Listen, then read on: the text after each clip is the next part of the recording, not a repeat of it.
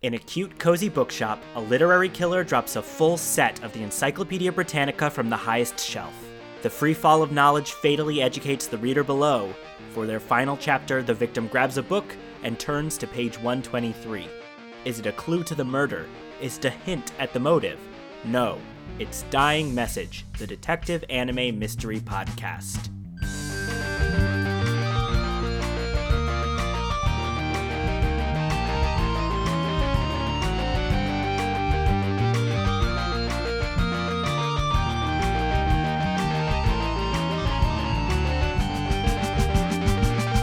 Welcome to Dying Message, where each week we watch detective anime along with a mystery guest. Today's case, Detective Academy Q, episode 23, The Train Alibi. I'm your lead investigator, Noah Max Levine, or at least that's what I say to myself in the mirror every morning when I put on my detective hat. Now, we are going to get to the bottom of this episode today and solve that mystery. As always, you can watch the anime beforehand if you like. You don't even have to watch it at all if you don't want to, but we will be spoiling everything that there is to spoil in this episode. It's kind of an odd one, so be warned that we're going to spoil that for you if you want to try to solve it yourself. Joining me is our resident anime expert, Michael Savitsky. If you haven't listened to the podcast before, I gave that title to Mike because he's resident in this apartment where we have spent most of 2020. And as I say this about him every week, it starts to get a bit repetitive. So I was thinking, Michael, maybe you wanted to come up with a different title for yourself just for this week to change it up a bit. I could be the captain of the podcast. All right. So, and why? What is your explanation for that? It's a title I thought of on the spot. So joining me is the captain of the podcast, Michael Savitsky, who came up with that title on the spot. Michael, what have you got for us today? Well, this week I was thinking about Japanese autumn, specifically because, we've entered the autumn season of the anime, as is apparent from the CG maple leaves falling in the end theme. So that got me thinking about that. And so there's the Japanese tradition of momijigari, or literally like the red leaf hunt, essentially. Momiji are the Japanese maple leaves that are very iconic. I really like those trees. We had one in our yard growing up. So not much more to it than that. Yeah. In terms of, going to a park to look at leaves, just like they do in New England. It seems like just yesterday we were talking about beach episodes, and now here we are. Yeah, that's what made me think we must have moved on to the autumn season, because we've done the summer episode. Yeah. Now we have leaves in the theme song. Also, something that I always think about with Japanese autumn, which is not something we have. You know how we have ice cream trucks in the summer? Yeah. So what they have in Japan during autumn is something called the yakimo truck, which is, it's this cute little truck with like an oven on the back, and they sell roasted sweet potatoes that you just eat like a hand fruit. Doesn't that sound lovely? Yeah, that is. Yeah. I want it. That is neat. Yeah, well, as the seasons continue to turn, you'll continue to tell us about the anime seasons, I'm sure. Winter is coming. You've been saying that in our daily life. So I do have a little bit of housekeeping. We just finished up the past 2 episodes. We were doing Dying Message Challenge, which was a competitive book club. We covered... Yes, that's true. We covered Murder in the Crooked House by Soji Shimada, and you tried to figure out the mystery, which is maybe impossible for any human to do. So people should definitely go check that out. I don't know. What did you think? You were there. I was there. It was fun. You're not going to solve it. I'm going to declare that. But will they enjoy listening to it? And unless you record your entire life to prove that you didn't. Yeah. I'm not going to believe you if you said you solved it. Check it out. It's a once-in-a-lifetime book reading/podcast listening experience. And if you have thoughts on that or anything else, you can always email them to us at dyingmessagepodcast@gmail.com. And I also wanted to sound the alarm. That's the wrong phrase. Oh, no. Because we're now in the back half of Detective Academy Q. We've covered half of it. We're now covering the second half. And that's an accomplishment, I think. Great. And to celebrate, let's bring in our mystery guest. In this episode, the culprit of sorts is an author of picture books. So we have a mystery guest who has written some, not picture books, but books for kids of an older age. Great.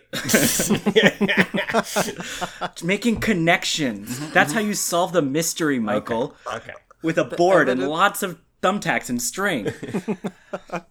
Our guest this episode, this is who he is. He is a children's book author and professional tabletop game master, founder of the Game Masters Co-op of New York City, which you can find at werun.games. His debut novel, Top Elf, is a, quote, Christmas meets anime tournament arc novel, which is available anywhere books are sold. His upcoming series about anxiety disorders, courtroom drama, and secret dog society starts with Buster in March 2021, and he is working on solving the case of the mysterious book recommendation. I've cracked the case. It's Caleb Zane Hewitt. Hello. I also like to think of myself as the bosun of the podcast. I don't know if you could just come on for one episode and be awarded a title. I see. Well, I did start that with I like to think of myself as, so I feel like you can't really argue against me there. Yes. Also, all I did to earn my title was exist in this apartment with you, so I think you've set the bar low. Your name is on the lease. It is. And I watched you come up with your title live today, so the bar is not very high. Clearly, we could spend more time arguing about this, but I wanted to ask you some things. I'm ready. A connection I drew is that I've just started going by my full name with my middle name in there when we started recording this podcast for a variety of reasons. But as long as I've known you, you've always had your middle name in there. Mm-hmm. Why do we do this? Well, the short answer is that my middle name is the coolest name in my name. I think the name Zane is like the most like unusual and interesting part, and so I left it there. Also because I think, I don't know, as whenever I sat down and was like, I have to pick a name for books, like for children's books, something about having 3 names feels correct, whereas like having just a regular human name that I look at and think about all day on a book seems wrong. Well, you could have been CZ Hewitt. Absolutely. If I had like written horror, maybe. Yeah, that's a horror name, I think. What, like R.L. Stein? Yeah. Yes. Yeah. And also just those sounds, the like CZ sounds are both very like almost like aggressive. Yeah, we don't want to scare people away from buying a book. Yeah, exactly. Much in the way that I am the bosun of the podcast, I think that having the full title Caleb Zane Hewitt makes everybody know exactly how important and comfortable I am. Yeah, it's a way to distinguish yourself from all the other Caleb Hewitts in the world. Mm-hmm. And there's thousands. There may be. You don't know.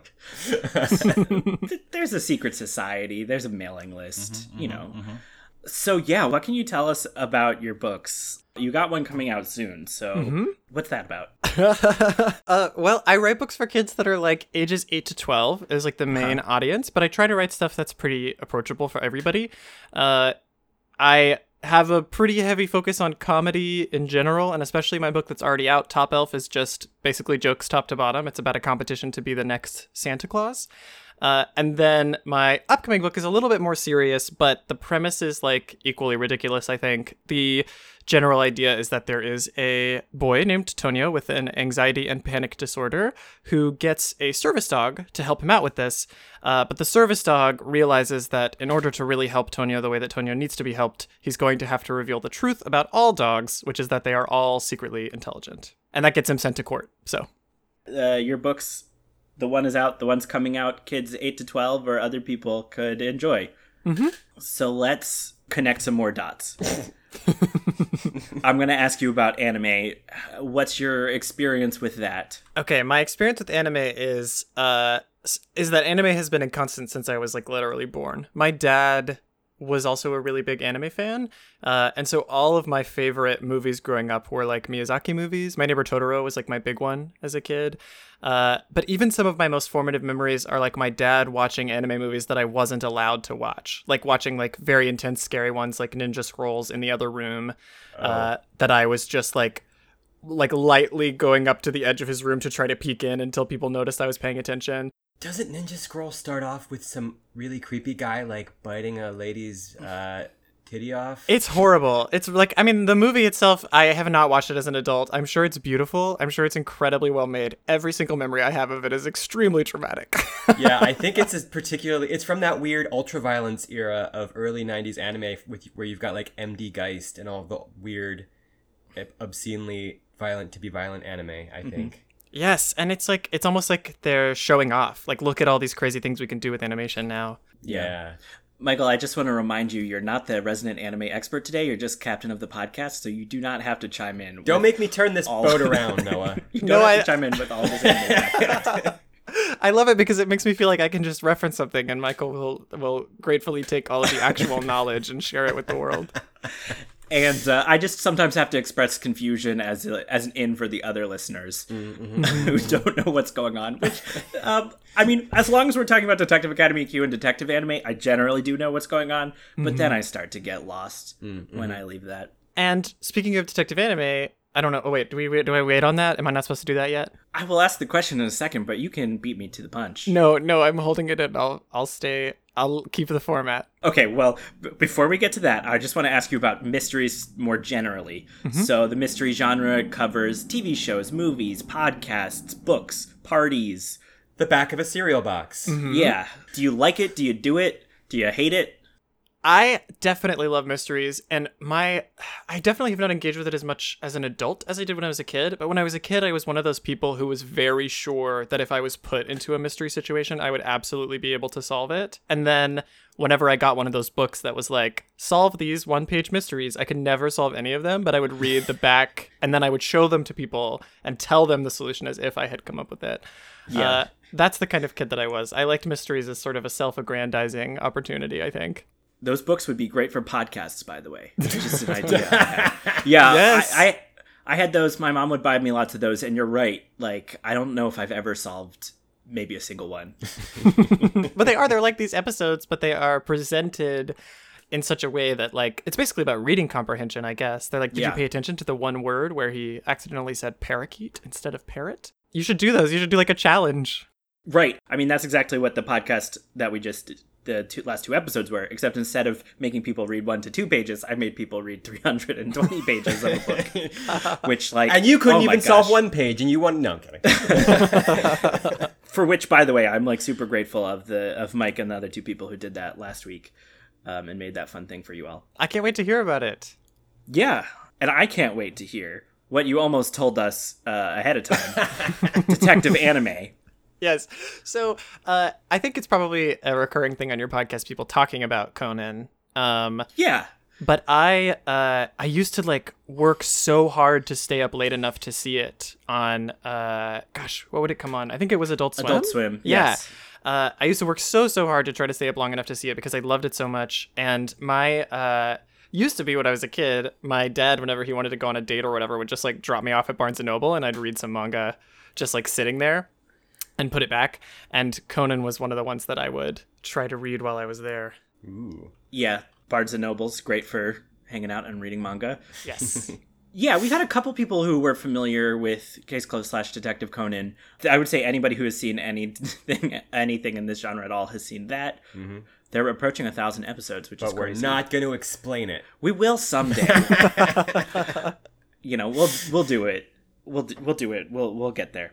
Awesome. I feel like we're all on the same page, and we can start talking about what happened with this alibi on this train. But first, Michael, what even is Detective Academy Q? We took some weeks off, and now just remind me, what are we watching? Okay, since you forgot. Detective Anime Q is basically the adventures of this group of, like, outcasty. They're not smart. They're not dumb. They all have weird specific abilities, and they go to DDS, the Dawn Detective School, where they're essentially in a special class trying to succeed the headmaster of the school in his position as, like, the lead detective with the Japanese police, essentially. Yeah.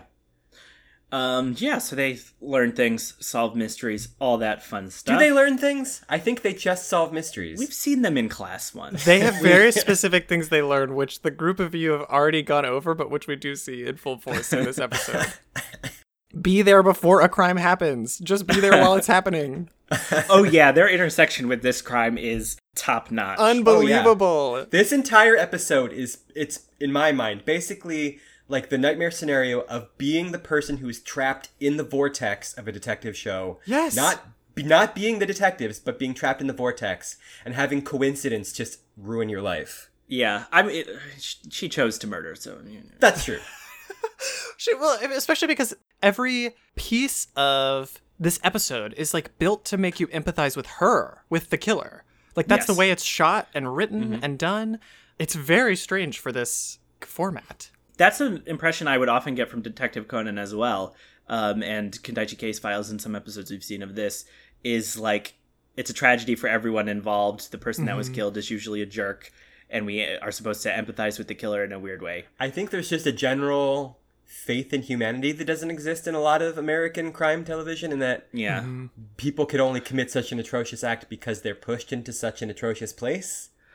Right. It's a different kind of, it's the crime of passion versus, like, you know, the people on Dexter, Right. which I haven't seen, but I assume they're just cutting people up for shits and giggles. Yeah, but I think the difference in between like that and most of these like detective stories in these shows is that this one displays such a complete lack of tension as a result.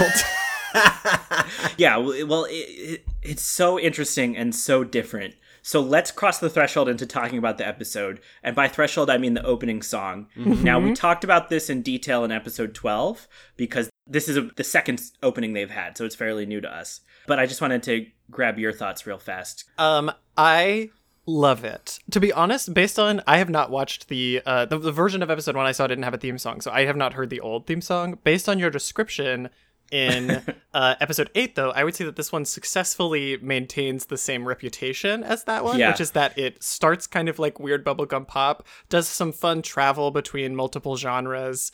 But when you're watching it, and I was watching it with my partner today to sort of have him see it and hear what he said too, and the response to it is basically like, this makes it seem like it's going to be this like very lighthearted comedy show about all these people just like living their silly merry-go-round lives. Oh my god, I'll stop doing shout-outs to old episodes, but in the 5-episode plot arc we covered in episode 11 was just like the most upsetting, depressing thing we had ever seen. It's like 5 episodes of darkness, right? Like, They walk this weird line where it's these very childlike children doing very fun, rompy things, but then also dealing with murder and death.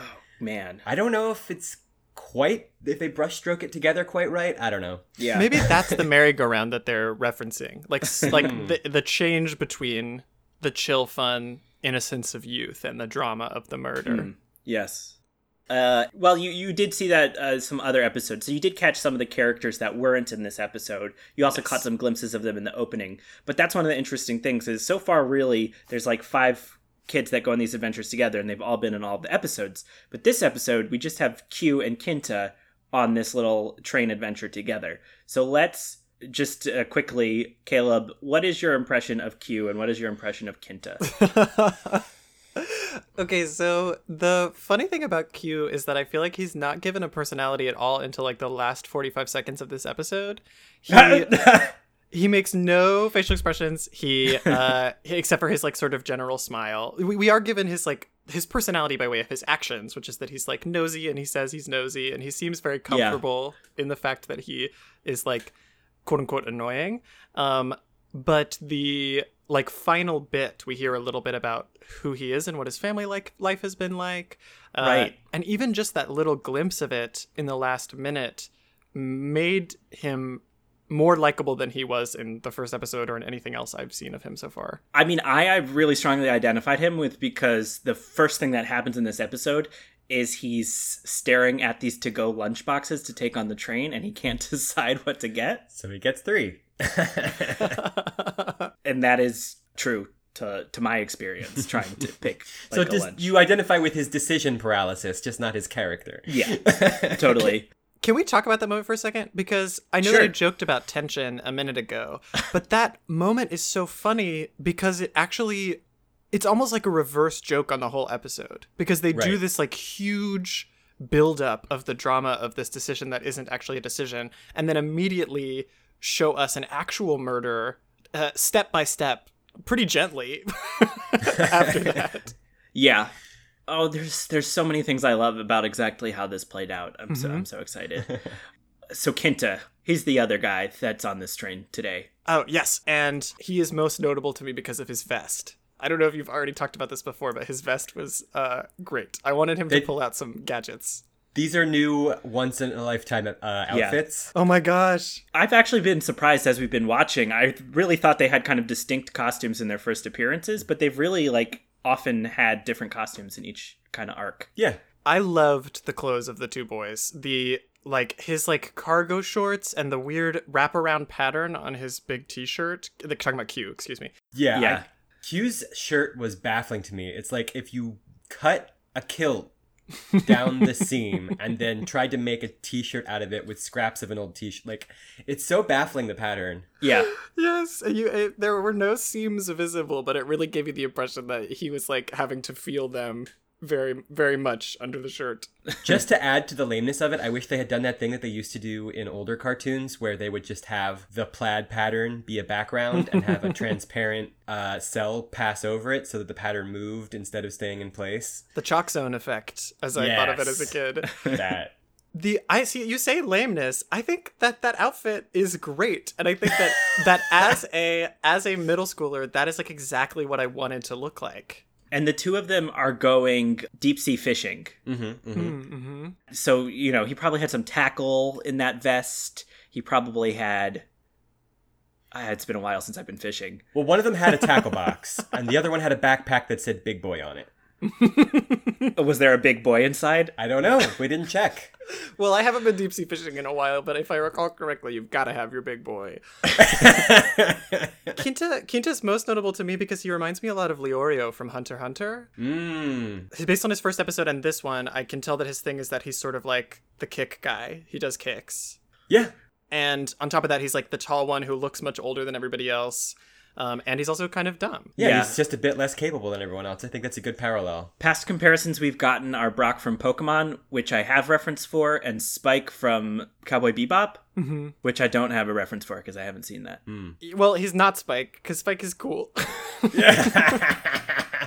Yeah. And I think the comparison to Brock has more to do with his character design than with he his looks characterization. kind of similar. Yeah. In this episode, he's really kind of a counterbalance to Q, just kind of being his kind of naive, trusting self, so that Q can kind of solve the mystery out from under him. Right. So we've introduced these two characters. They're the only ones who we've seen before, except for some people that pop in briefly.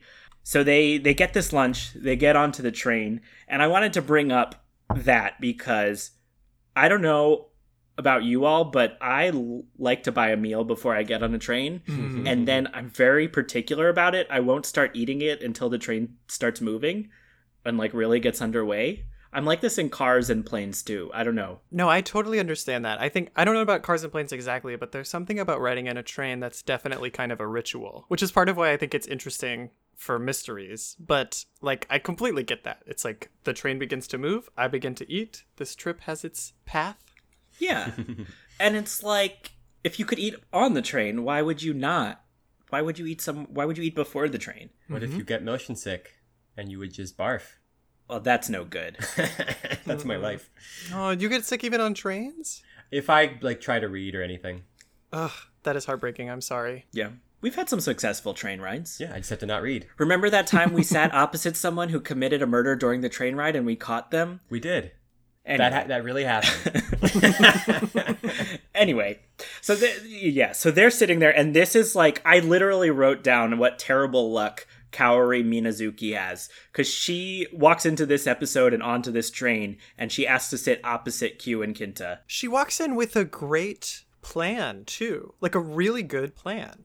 To be honest, I mean, it's a decent plan, but it goes awry in every possible way. Yeah. So let's talk about her. She is the culprit of the episode, we can say. She's a picture book author, so she's written a series of children's picture books, apparently for years, because Q read them when he was a kid. She is our character with glasses. There's always one in every episode. She's a pretty girl with glasses who is committing crimes. And I think her yellow shirt is distinctive because when she does the murder, she covers it up with another coat, which is a smart thing to do. Her murder coat. Yeah, you gotta have your good murder coat whenever you're going on a train. Your packed lunch, your murder coat. You guys do a really enviable job of staying very, very positive about this show.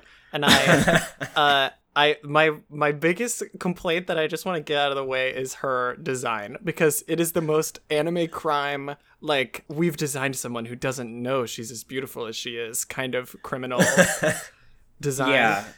I would go so far as to say that she is, what is what is the teacher's name? Katagiri Shino. She is Katagiri with a haircut. Like, yeah, they're pretty similar. I see that. when I saw the next episode preview, watching the previous episode, I was like, oh, Katagiri got a haircut.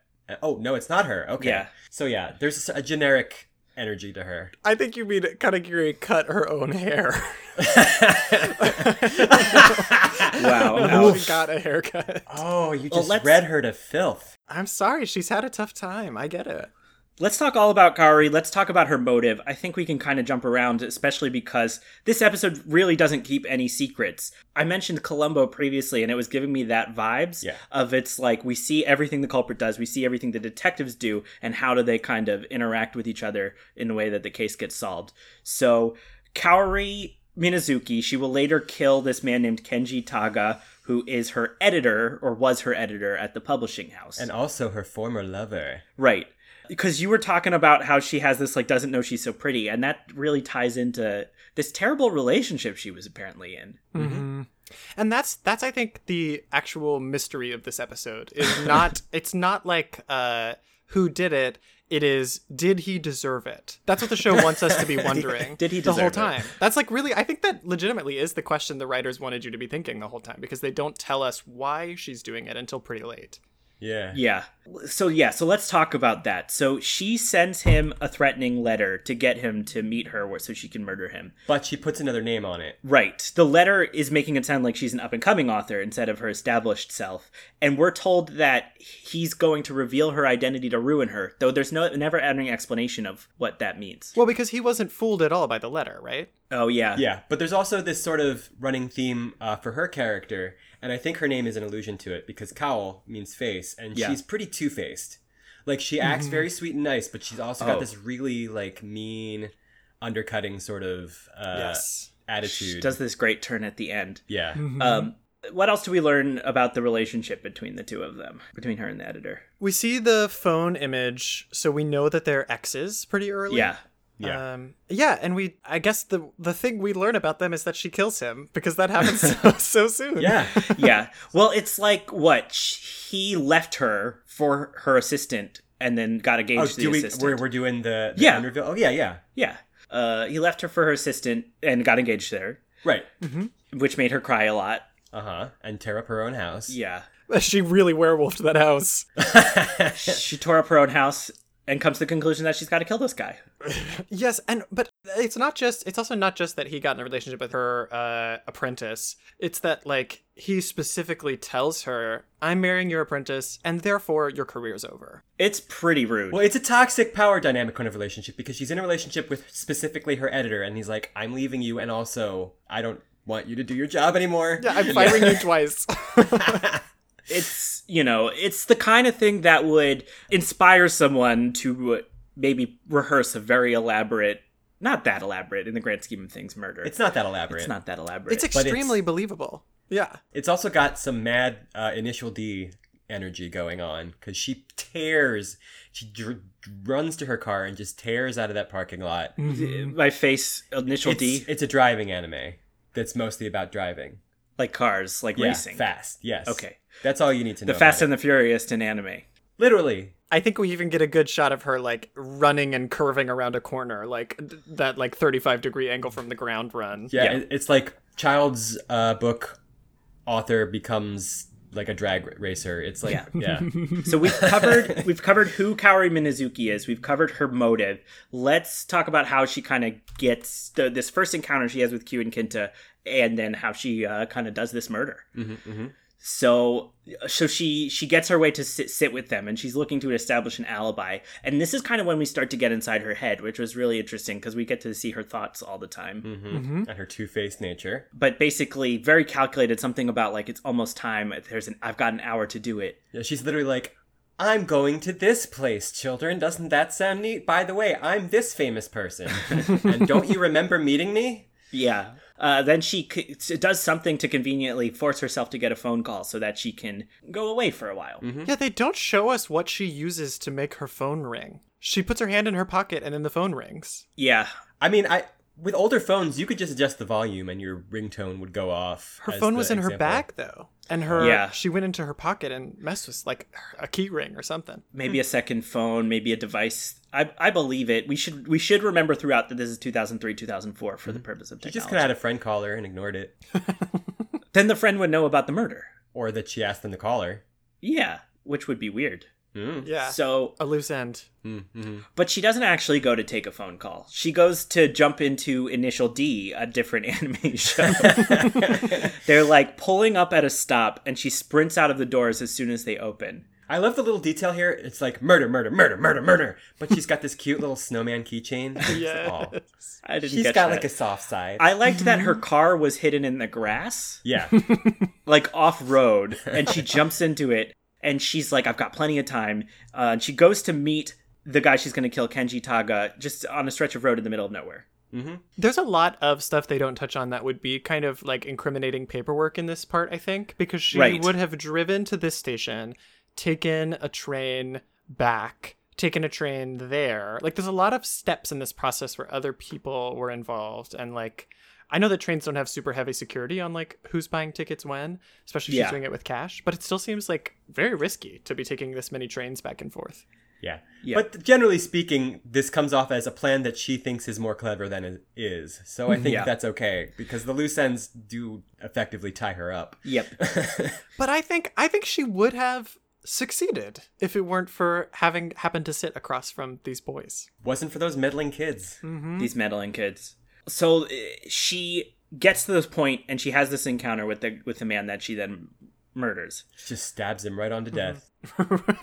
It's especially notable. I wrote down what he says to her right before she stabs him, which is, I'm just not interested in another relationship with you at this point. I mean, the subtitled version that someone has translated what he says. But well, this was like a vague interaction, where he was referring to her in a very formal way with an honorific and her family name. So it's like very business, and she's like, "Oh, you're being so businesslike." And he's like, "Yeah, I'm not interested in like a relationship with you, like being vague, so that we don't know her motive yet." I guess. I see, but it's hinted at. Yes, and I think this is where she commits probably, in my opinion, the greatest mistake of the whole crime, which is that after stabbing someone, you just let him, like, keep walking to your car. Right. He falls on the car and, like, touches all over it. Yeah, and gets blood on her stuff, and it is just like, what are you doing? Well, that's just it. He gets blood on her stuff. And not just the blood, but even, like, the fingerprints on the car would be enough if someone found them. She really, like, after she kills him, she has a moment of just, like, heavy breathing, standing there, like, completely losing the urgency that she had to make it snappy. Yes, and has anyone, especially a writer at this point, really hit the point where you still think stabbing somebody one time is going to kill them? Do we think that's true? She did not have enough backup plans, I think is the case here. Yeah. Well, she's like, okay, I've practiced this. Even in the worst case scenario, I'll have an extra 15 minutes, even in the worst traffic. And then it's like, oh, right. But the road is literally closed. As soon as she leans to the crime scene, the road is blocked. And this is something, too, where I was like, well, this totally blows your plan, because she rolls down her window and talks to the construction worker. She did. I didn't even think about that. Who is a witness to attest that she's not on the train. And then she's right by the scene of the murder. She just is driving away from where it happened. The whole point of what she's doing is to convince everybody she's on the train during the span of this hour. Oh, wait, but she's got her murder coat on, so she's in disguise. Oh, yeah, she has this dark murder coat on. But she makes such a big impression, too, because she, like, rolls right up to him, opens her window, and basically yells about it. And then takes off, like, does a full Yui in the road, like, very dramatically. And it's like, bye, idiot! And instead of the direct route she wanted to take, which would have given her time to spare, she has to go through, like, these back roads on, like, the side of a mountain. And the getting on the train is so dramatic. She's, like, running. I thought when they were focusing on her feet, and this is a thing with me, because I have a thing for feet? I've sprained my ankle many times, okay. So I get very squeamish, like Saw 2, forget it, when that guy breaks his leg, ugh. But when she was running up the stairs and they were focusing on her legs, I was like, she's going to break an ankle and I'm going to barf. It didn't happen, thank God. Oh, yeah, that would be something to give her away. How did you break your ankle on this train? Well, I also thought that this like process, because they really beautifully show us the map that is like a really well designed piece of storytelling, which is like, here is the straight road and here is the wild curvy road that now she has to go on. I thought that was going to introduce some tension right then. Like, here we go, she's going to go down this curvy road, it's going to take her forever. But they actually skip it, and it turns out that the actual like sacrifice she made by going on the curvy road is that she's out of breath when she gets on the train. Yeah. Well, the moment when the doors close, they do that thing where they don't actually show you whether or not she got on. Right. And I think they even cut to a commercial, and when they come back, she's on the train. Yes. I think so, yeah. Yeah. Oh, the other thing, of course, is when she's trying to get on the train, she's like, wait, don't close the doors! And she screams, which is another thing that might draw attention to the fact that you're not on the train. Yeah. Yeah, she was not careful. Not at all. But she does get back onto the train, so, like, okay, it looks like maybe she picked up her plan. Mm-hmm. Well, she's down and out. She's on the floor. She's sweating profusely and heaving like heavy breath. She's like, I made it. And so of course that's the really showing off that anime design. Ugh. Yeah. Where Q pops in. He's like, hey, why are you all sweaty and tired? Yeah. You're having a weird phone conversation, lady? And it's safe to say, like, he's gonna figure it out. Yeah. From seeing just this on her. Of course, he doesn't know that anyone has been murdered, but there's no reason for her to be sweaty when she's on an air-conditioned train. Yeah, and this is the part, Caleb, that you talked about before where she's like, what are you doing here? And he's like, I'm nosy. Yes, and he's gotten a really good customer service face, which is just like, I'm not betraying anything about how I feel about what you're doing. I'm just going to let you talk. Yeah. And she kind of, I think she then, like, gets back on track, or what she thought she was going to do. Because she has this whole plan. Like, she wants to interact with him in a way that'll make it memorable that she was there the whole time, or whatnot. Mm-hmm. So she starts by showing them her phone to show them this picture of her with her ex. Well, before we get to that, Don calls. Oh, before that? Yeah. Yeah. No, it's after. Oh, I thought you... Okay, yeah, I know. She shows them the picture on the phone first. Yeah. And there's two other things that happen here. One is Kinta lets out the secret that they're DDS students. Putting more pressure on her. And the second thing is this thing with the illustration. Oh, yeah. My favorite part of the episode by a mile, because I got to feel smart. I got to figure it out right away, and it was hilarious. It's the first time in this episode where I started thinking, okay, wait a second. Is Detective Academy Q a comedy? Like, is that what it is?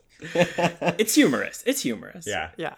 Right, she's like, I don't know why, but she's decided to show them this illustration. I think because her thing is she was on the phone with her editor who asked her to redraw it. Yeah. So by showing them the illustration, it explains why she was away for so long. Yeah, it's the thing that she was talking about, and she was also holding it right the whole time during the murder, which was genius. First she realizes that the envelope, the manila envelope, has blood it's just all over. Covered in a victim's blood.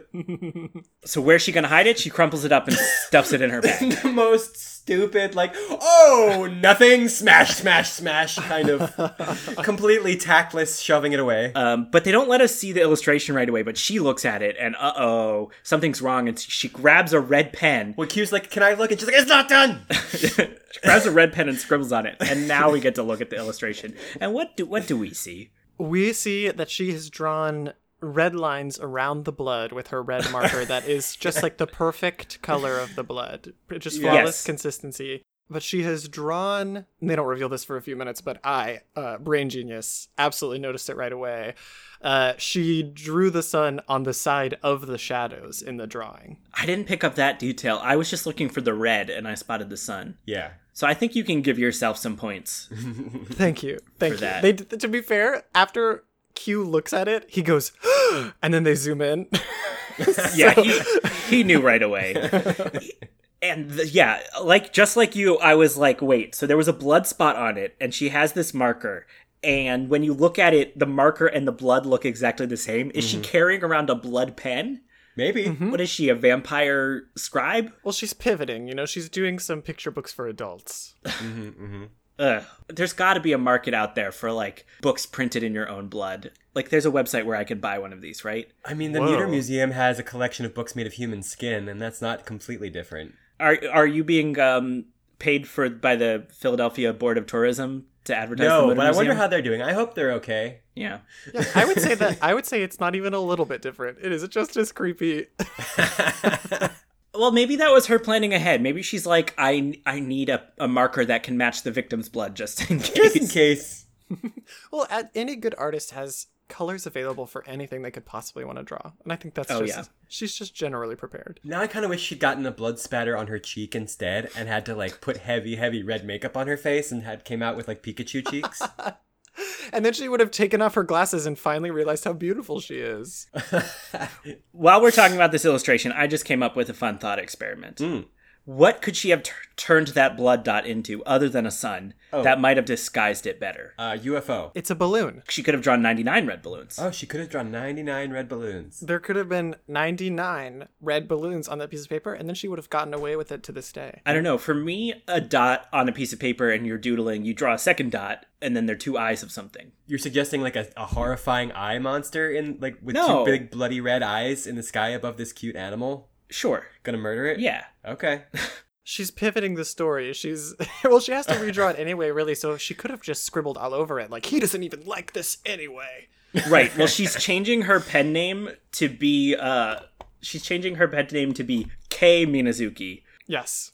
Or Kaori M. Period. Kaori. Okay. She's changing her pen name to be Kaori M, and then she's going to start writing horror. Okay. That's my joke. Great.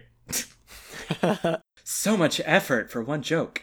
So all of that happens, and this is where we get the very convenient phone call. That's where Don calls, yes. And he's just like, so this guy was murdered, and Q's immediately like, oh, it's the ex-boyfriend. She did it. He calls them because he knows they're nearby. He sends them a picture of the murderer, and they've just seen his picture on the phone. Mm-hmm. He knows they're nearby is a very generous way to put it. He decides to call them because this town is on their train route over an hour ago. Oh, that is a little stalkery. I didn't think of that. You're on a train, you're driving past the spot where this guy was murdered. Uh-oh. Do I have to go back and look for cactuses, Noah? No, I don't think Nanami, the teacher who's a master of disguise, was hiding in the background because they would have revealed it. But how else would Don know? He was the phone. Oh, okay. That makes sense. Nanami was the phone. Genius.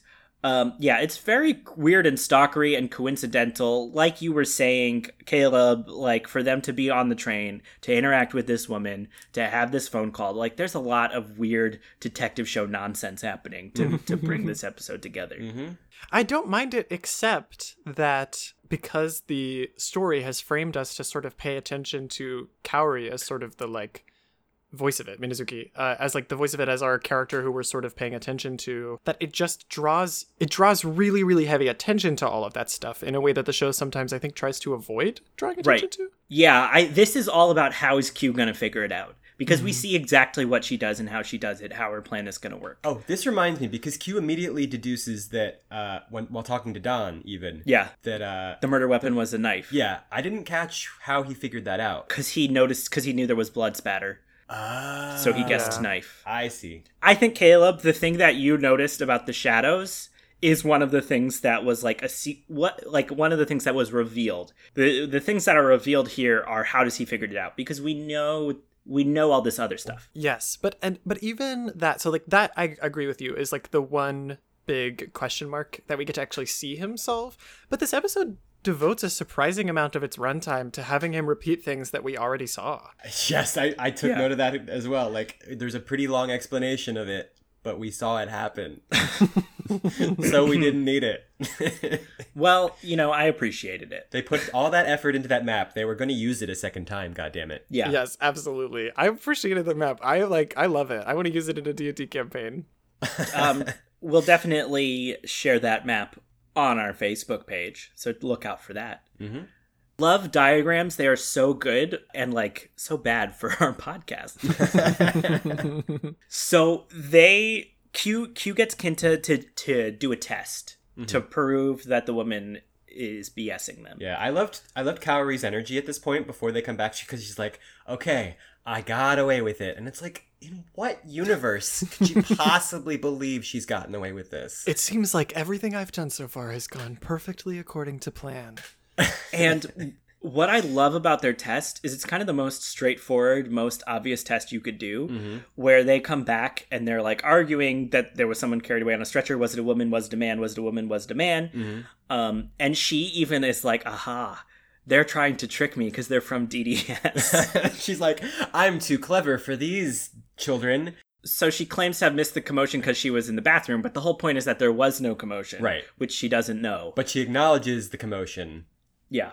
She could have just said she missed it entirely. No, and that's not even true. They say there is a commotion. They just say it wasn't because someone was sick. It's because somebody was famous. So, and her answer is, oh, I was in the bathroom during that, so I don't really know. Which, like, actually is not incriminating. Because taking information from your friend who says this thing happened while you were gone, and then taking that as fact and using it to say, oh, I wasn't here when that thing happened, doesn't mean that you made it up. It means that you weren't there. Yeah. They have more of this high-level intellectual sparring that they're gonna do. So the next thing they go through is she's like, I've been on this train the whole time. I've been on this train the whole time. And they bring up her phone battery. And that is something in this category of like, we got a glimpse of it when she showed us the picture on the phone, but it wasn't pointed out to us. Right. But she was supposedly on a phone call for an hour and she still has full battery. Yep. In 2004, And they're even a little shady because like I was looking at her phone and like, that's a pretty old phone, but this is an old anime. And even Kinta's like, and also your phone is old. Yeah.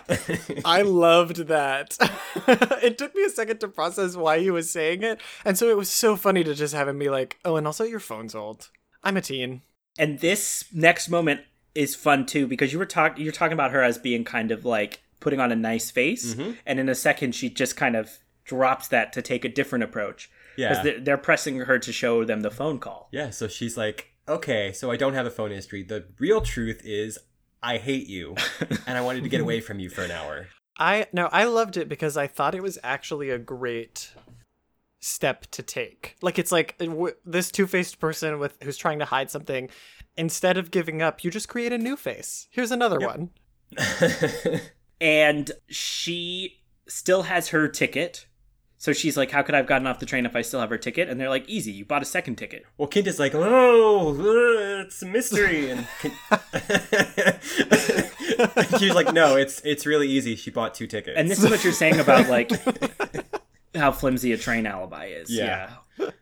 Q is like, Kinta, this one's actually really simple. Sweet baby. My sweet baby tall friend. I have to tell you. You better hope she bought those tickets with cash. And that there aren't 2 tickets on her 2 credit card records. You know she bought it with it. She used a check and she signed it and dated it. That's what she did. She has her, like, receipt book where she, wrote up all the expenses. Oh, yeah, she recorded it in her ledger, too. Yeah. First ticket. But she says she did not commit a murder. But this is the point, because she's pressing them for the hard evidence. And the hard evidence, we already told you what it is. It's the super obvious evidence of the bloody envelope shoved in her bag. And that's when she kind of fills us in on her motive and her sad story and that she was driven to kill him. And Caleb, you alluded to this next moment, which is Q, like, consoles her. Yeah. She's like, it's all over. And he's like, nuh-uh, and here's why. Well, he's disappointed. Like, we learned pretty early on that he actually is a big fan of hers, and he's very excited to be, like, quote-unquote friends with someone famous, like, in the first moment of this. And then when he finds out she's a murderer, like it would seem everyone Q comes near lately. Yes. I think that must be really sad. And he says, he's like, this is sort of, he's like, when I was little, your books specifically helped me come to terms and understand, like, what was going on with my family, because I was able to sort of look at your representation of, like, a happy family and compare mine to it and figure out where I fit there. And she actually seems pretty touched by that. And he specifically tells her not to stop writing books. You can write books in prison. Absolutely. It's true. Can you publish books for children from prison? I think that nothing would have... I think that if this happened, if anything else, her books would get more popular. Like, there's no way. Well, for some people, for sure. But it is interesting because Q often tries to, like, deliver these terrible newses in such a way as to console the victim or the family member or the culprit. And it always seems to work, even though it's always kind of suspect the exact things he's saying. Do the people around him usually give up this easily? Yes. Yes. Yeah. Okay. As soon as there's always that point when you present the evidence and then the person confesses, but you really haven't proven the thing against them. It's like, I have 3 hints. Oh my god, he knows about the plant from my dressing room? I give up. I'm a murderer. He found half of a bungee cord? Oh, exactly. Yep. So they're really going to try to spin us into this happy ending to the point where Kinta and Q are watching her taken away by the police. Mm-hmm. And that's when we learn something very surprising. Yeah, they get a phone call, and it's like, also, Taga is not dead. And then in another beautiful moment of there being no tension, they then in the post-credits sequence show us him waking up as if it's a reveal then. Yeah. The post-credit sequences for the show run the full gamut of everything from like plot teasers a la the Marvel Cinematic Universe to like anime gags to whatever this was. I almost wonder if this was just a dropped scene, because it was so dramatic for something we already knew. It's like he's like lost in this dark screaming void, and then he wakes up confused in a sunlit hospital room. But it's like, okay, we know. Did we decide he's a jerk? Yes. Yes. I mean, like, I think I already alluded to this, but I think this episode actually does kind of want you to get why she did this. Like, in a way that's, like, even further than just, like, what a sad life of crime. Like, to the point that by letting him survive, they're also letting it have not been a big deal in the first place that she stabbed him. Yeah. Right. She's not going to get pinned for murder, because... Just attempted, yeah. So she'll definitely be able to write some more books. Yay! Which makes you wonder, like, what is her redeeming quality? And is it just the fact that Q likes her? She, wears glasses. She rides trains. I think maybe the implication is that for all her two-facedness, we see her real face in her writing and in what she wants people to learn and feel. Maybe. Yeah. Well... I don't know. There's got to be some stories out there of like picture book authors and their sordid like love affairs. We never really hear there much have to be? about the people behind it. There have to be. I actually want to dig further into what we were talking about a second ago, which is when I mentioned like, I think maybe she would become more popular after this. Yeah. How would the two of you, imagining you're having to purchase a picture book, how would you react having heard this story about her? And seeing a nice picture book you would otherwise buy. I'd be like, nope. Yeah. Hey, so let's teach you a lesson, child of mine, for who I am buying this book. This is someone who tried to kill someone because they were mad, but it didn't work. And so we support them financially by purchasing this book at our local Barnes & Noble. Sure. Wait, but what about a universe? Okay, let's say we're going forward from this episode. If he really had the power to end her career, pre this, her career would have been over. Post this, he's still alive, but she has a career. Now see which one of those is a better reality. Well, she didn't actually need to kill him. She just needed to devise a better plan. A better plan to kill him? No. A better plan to get her to get her contract back, you know, like where she tapes him being a jerk. I don't know that kind of thing would work in Japan, where he's the man with the dominating power dynamic and she's the woman who's fallen victim to his whims. Yeah, I don't think so. Yeah, I think she's authentically screwed. That's kind of what I was curious about, because I can say that, like, based on what I know about publishing here, that situation could definitely get in somebody's way. But if she was already having a successful picture book career, it would not be difficult to find another editor based on someone else would want to pick publishing. you up. Well, in Japan, I can't say I know everything about the Japanese publishing culture, but in general, business culture, like, everything's by introduction. Like, you're not going to get your foot in the door somewhere unless someone's like, hey, here's this person. Yeah. They're good at this. So by having her, like, editor drop her and not want her to succeed anymore, it could be pretty damning to her career. Even in America, and, like, especially probably in, the 2000s, early 2000s, like, the possibility for a shitty man to ruin your career is very, very plausible. Yes. She should just self-publish and just give out the books to children riding alone on trains who she talks to. That should be her way back in. She's got all this money for train rides. Yep. Hey, she bought 2 tickets. She's got walk training around money. Yeah. Yeah. So we've covered all the angles of this, I think. Yeah. That's all the angles, and then Yeah, there's 6 of them. It's a hexagon. Yep. So Caleb, you prepared quite a bit in that you watched the first episode and listened to one podcast episode covering another plot arc. How did this meet your expectations? How do you rate it informally? Oh, like compared to the rest of the show? Compared to the rest of the show or on its own, all that stuff. Yeah, so I think that this episode was bad. I see.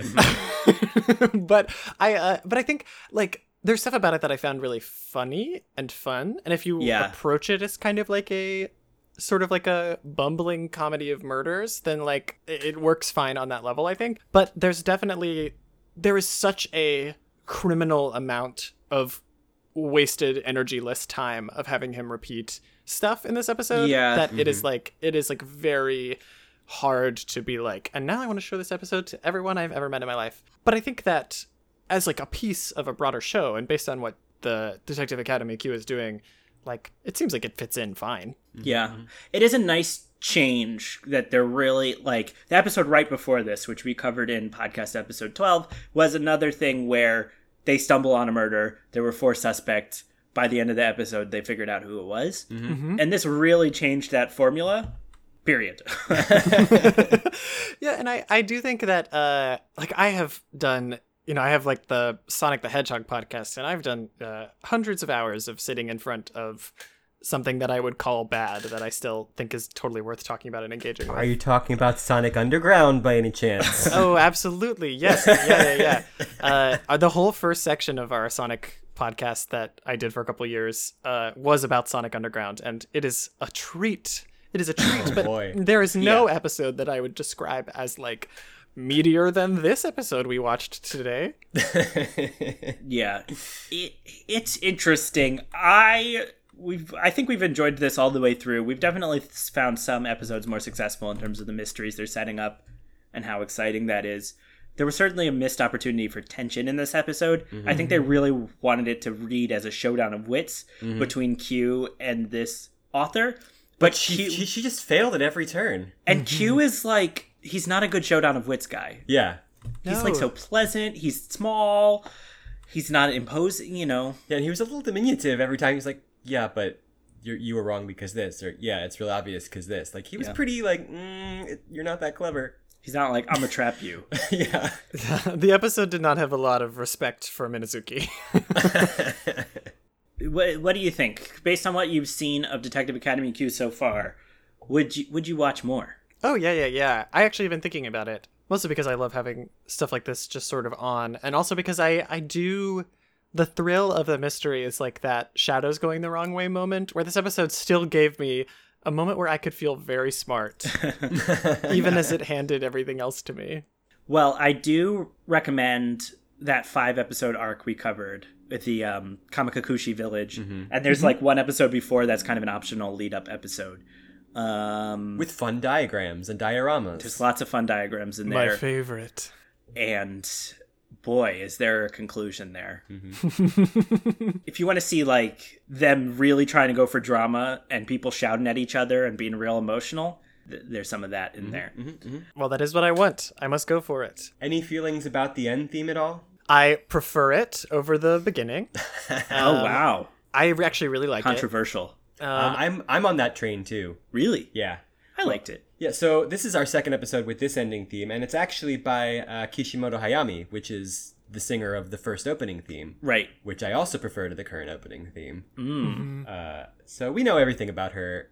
We don't have to explain more about Kishimoto Hayami, but it's a fun little thing. Yeah. The animation isn't that exciting. No. No, the one thing I will say about it is it has that fun quality of feeling like it was recorded by someone like in their own garage. Like the vocal quality and everything is like really, it's because it's like on YouTube and it's older, and I don't say that as a bad thing at all. I love music that sounds like that. We're spoiled right now because we just started watching Great Pretender, which in the timeline of recording this podcast just came out on Netflix, the first 14 episodes of this heist conman anime.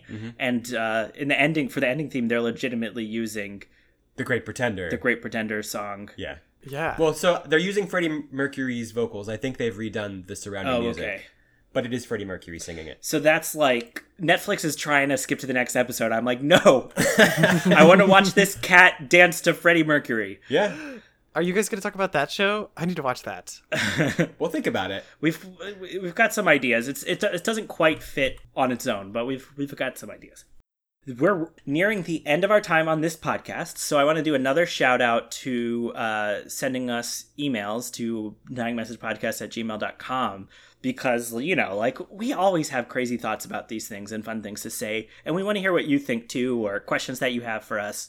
Yeah, or you can draw your version of what you would have drawn over the blood stain on the design and send that to us. Oh, we'll share the heck out of that. We reserve the right not to, but, you know, Yeah, we'd don't like to. don't put any like penises in it, or do, and it'll be just for us. Those are not for sharing. And Caleb, so you told us a bit about your books. You just alluded to your previous podcast about Sonic the Hedgehog. Where should people go to like find some of this stuff? What do you want to get out there in the world? Yeah, so obviously picking up my books would be great, but I think if you like this show, I have two podcasts, both of which are sort of tangentially anime related because they are both talking about products that are very heavy on the anime side. One of them is a podcast that follows day by day the game Persona 4. Ooh. And talks through like everything that happens in that game in excruciating detail, sort of trying to riff off of a very small amount. Usually we started off with like 2 or 3 days at a time, and then we eventually got to doing weeks at a time. It's an unfinished project that hopefully we'll get back to. That's called Every Day's Great, Persona in Real Time.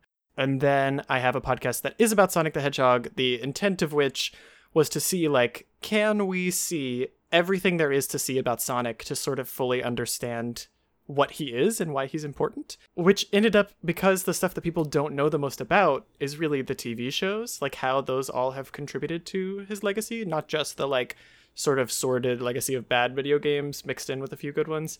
And that one is an absolute blast. It's called Your Two Show. Ha!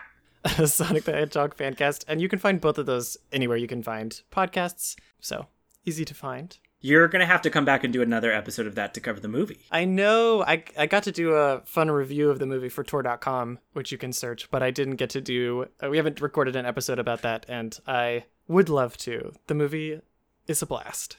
Out of curiosity for your podcast, how many years of Archie comics have you had to subject yourself to?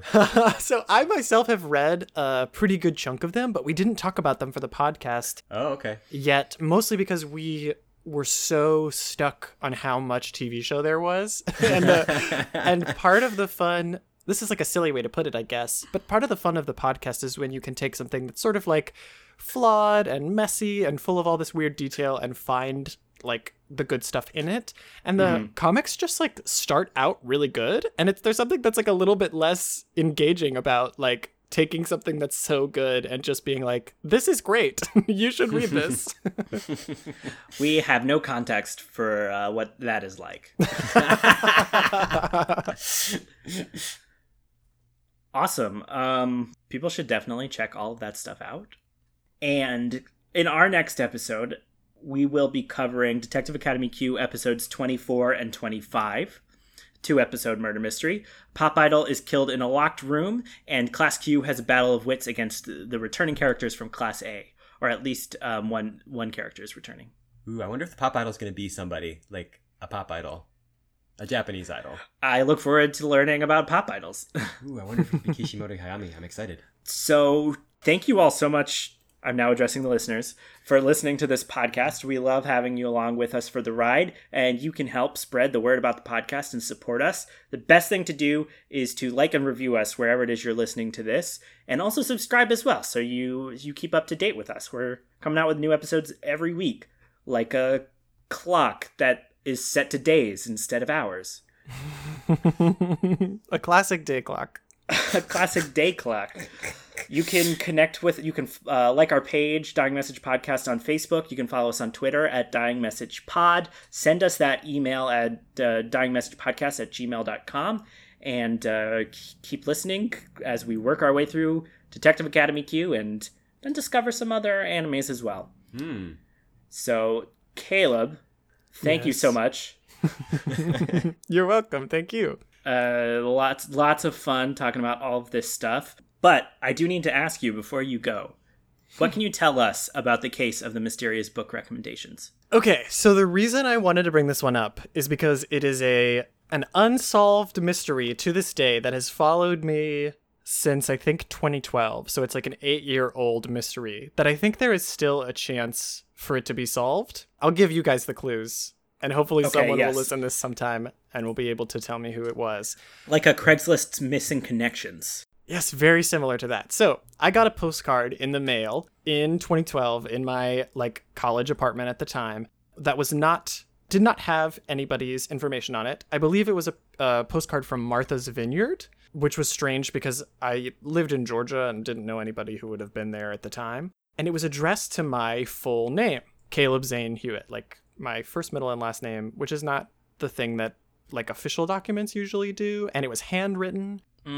And it was not a handwriting that I recognized in great detail. And all that was written on the postcard, on the back of this, thanks for coming to Martha's Vineyard kind of thing, was a quote from what I found out from Googling was a book. And the quote basically said, he's gentle, so you think he's weak. He's nice, so you think he's stupid. Something like that. Don't remember the exact words, but I found out it was from the book The Wise Man's Fear by Patrick Rothfuss, which is the second book in his Kingkiller Chronicle series, which is kind of infamous now. It was a quote from the second one, which I guess that's an indictment of this, is that the second one came out before I received this postcard 8 years ago, and the third one has yet to come.